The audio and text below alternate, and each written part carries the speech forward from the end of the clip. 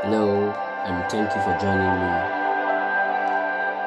especially as this is the very first of the many short sermons we'll be doing.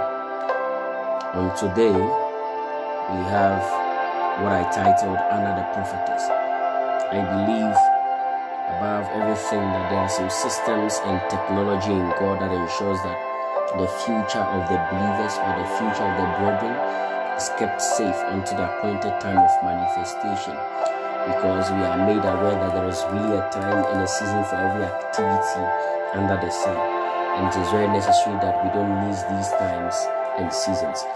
Far above the times and seasons is the ability to be able to identify and secure what God has blessed us with until the time of manifestation.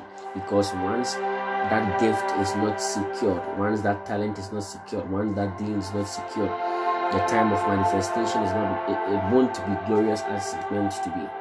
So today we are gleaning some lessons from Anna the prophetess according to the book of Luke chapter 2, 36 right down to 38. I would say there was a very old prophet, a widow named Anna, daughter of Phanuel of the tribe of Asher. She had been married for only 7 years and was now 84 years old. She never left the temple day and night. She worshipped God, fasting and praying.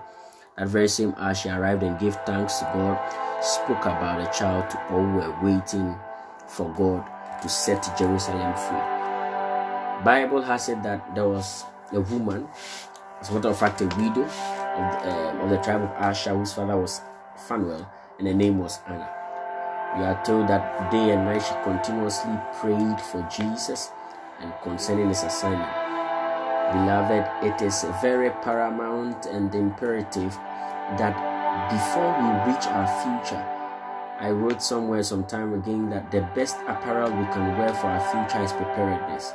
And part of preparedness includes the ability to clothe and to veil or to cover or to shield or to keep safe whatever God has blessed us with. Until we are able to get to the point where we can shield, we can protect, then that way we are assured of a certain level of future. If we glean the lesson from Anna, we would observe that prophetess Anna was able to continuously prayed for Jesus. So that means that Jesus' temptation by the devil after he fasted was catered for. Jesus' sufferings on the cross was catered for, because a woman called prophetess Anna, a woman called Anna, continuously interceded for him. So his future was secure. Bringing this down to our very own lives, one of the things we have to develop as young men, we have to be our personal prophetess Annas, or there should be a system of prophetess Anna in our lives. That system would ensure continuously that the assignment of God over our lives is shielded and protected, so that the challenges of our tomorrow are catered for. The challenges of the next are catered for. They are catered for in the sense that we have all it takes to overcome them, because the assignment of God over our lives is meant to rout distraction in hell, and hell will fight it. That is why when Moses was born, Pharaoh gave an instruction that all children below 2 years be killed.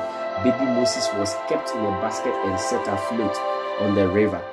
So even Moses was kept. When Jesus was born, Herod gave an instruction that all children below that ages be killed just because of one man. So as long as God is concerned, there should be a system that is prophetess Anna. That system secures, brings security, and keeps safe the agenda of Christ for the future.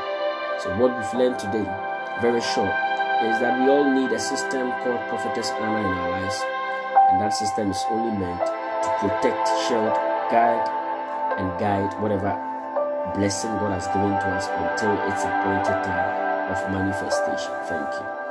Have a nice day.